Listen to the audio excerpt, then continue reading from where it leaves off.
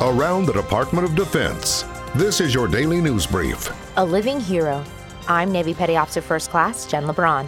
An Army veteran will become the first living recipient of the Medal of Honor for War in Iraq. Former Army Staff Sergeant David Bellavia will be recognized for his heroism during the Second Battle of Fallujah, where he saved his entire squad after being pinned down by enemy fire in November 2014. The 5 previous Medals of Honor in the Iraq War were awarded posthumously. President Donald Trump will present the award to Bellavia at a White House ceremony on June 25th.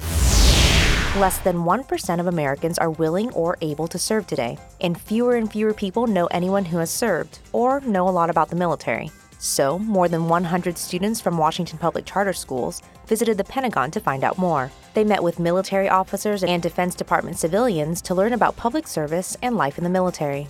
5th grader Asiris Alongo said she learned that the military values women and that women can succeed and thrive at what they do. Students also learned the military offers more than 800 different jobs that offer benefits like on-the-job training and funding for college. And if you want to learn more about life in the military, head to defense.gov/knowyourmilitary. Knowing where you came from gets you to where you're going.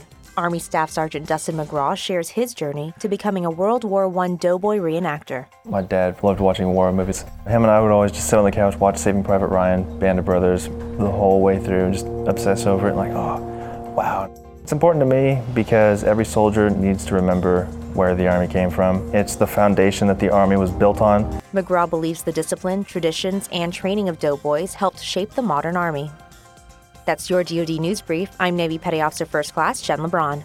You can find more stories about your military at defense.gov and by using #KnowYourMil.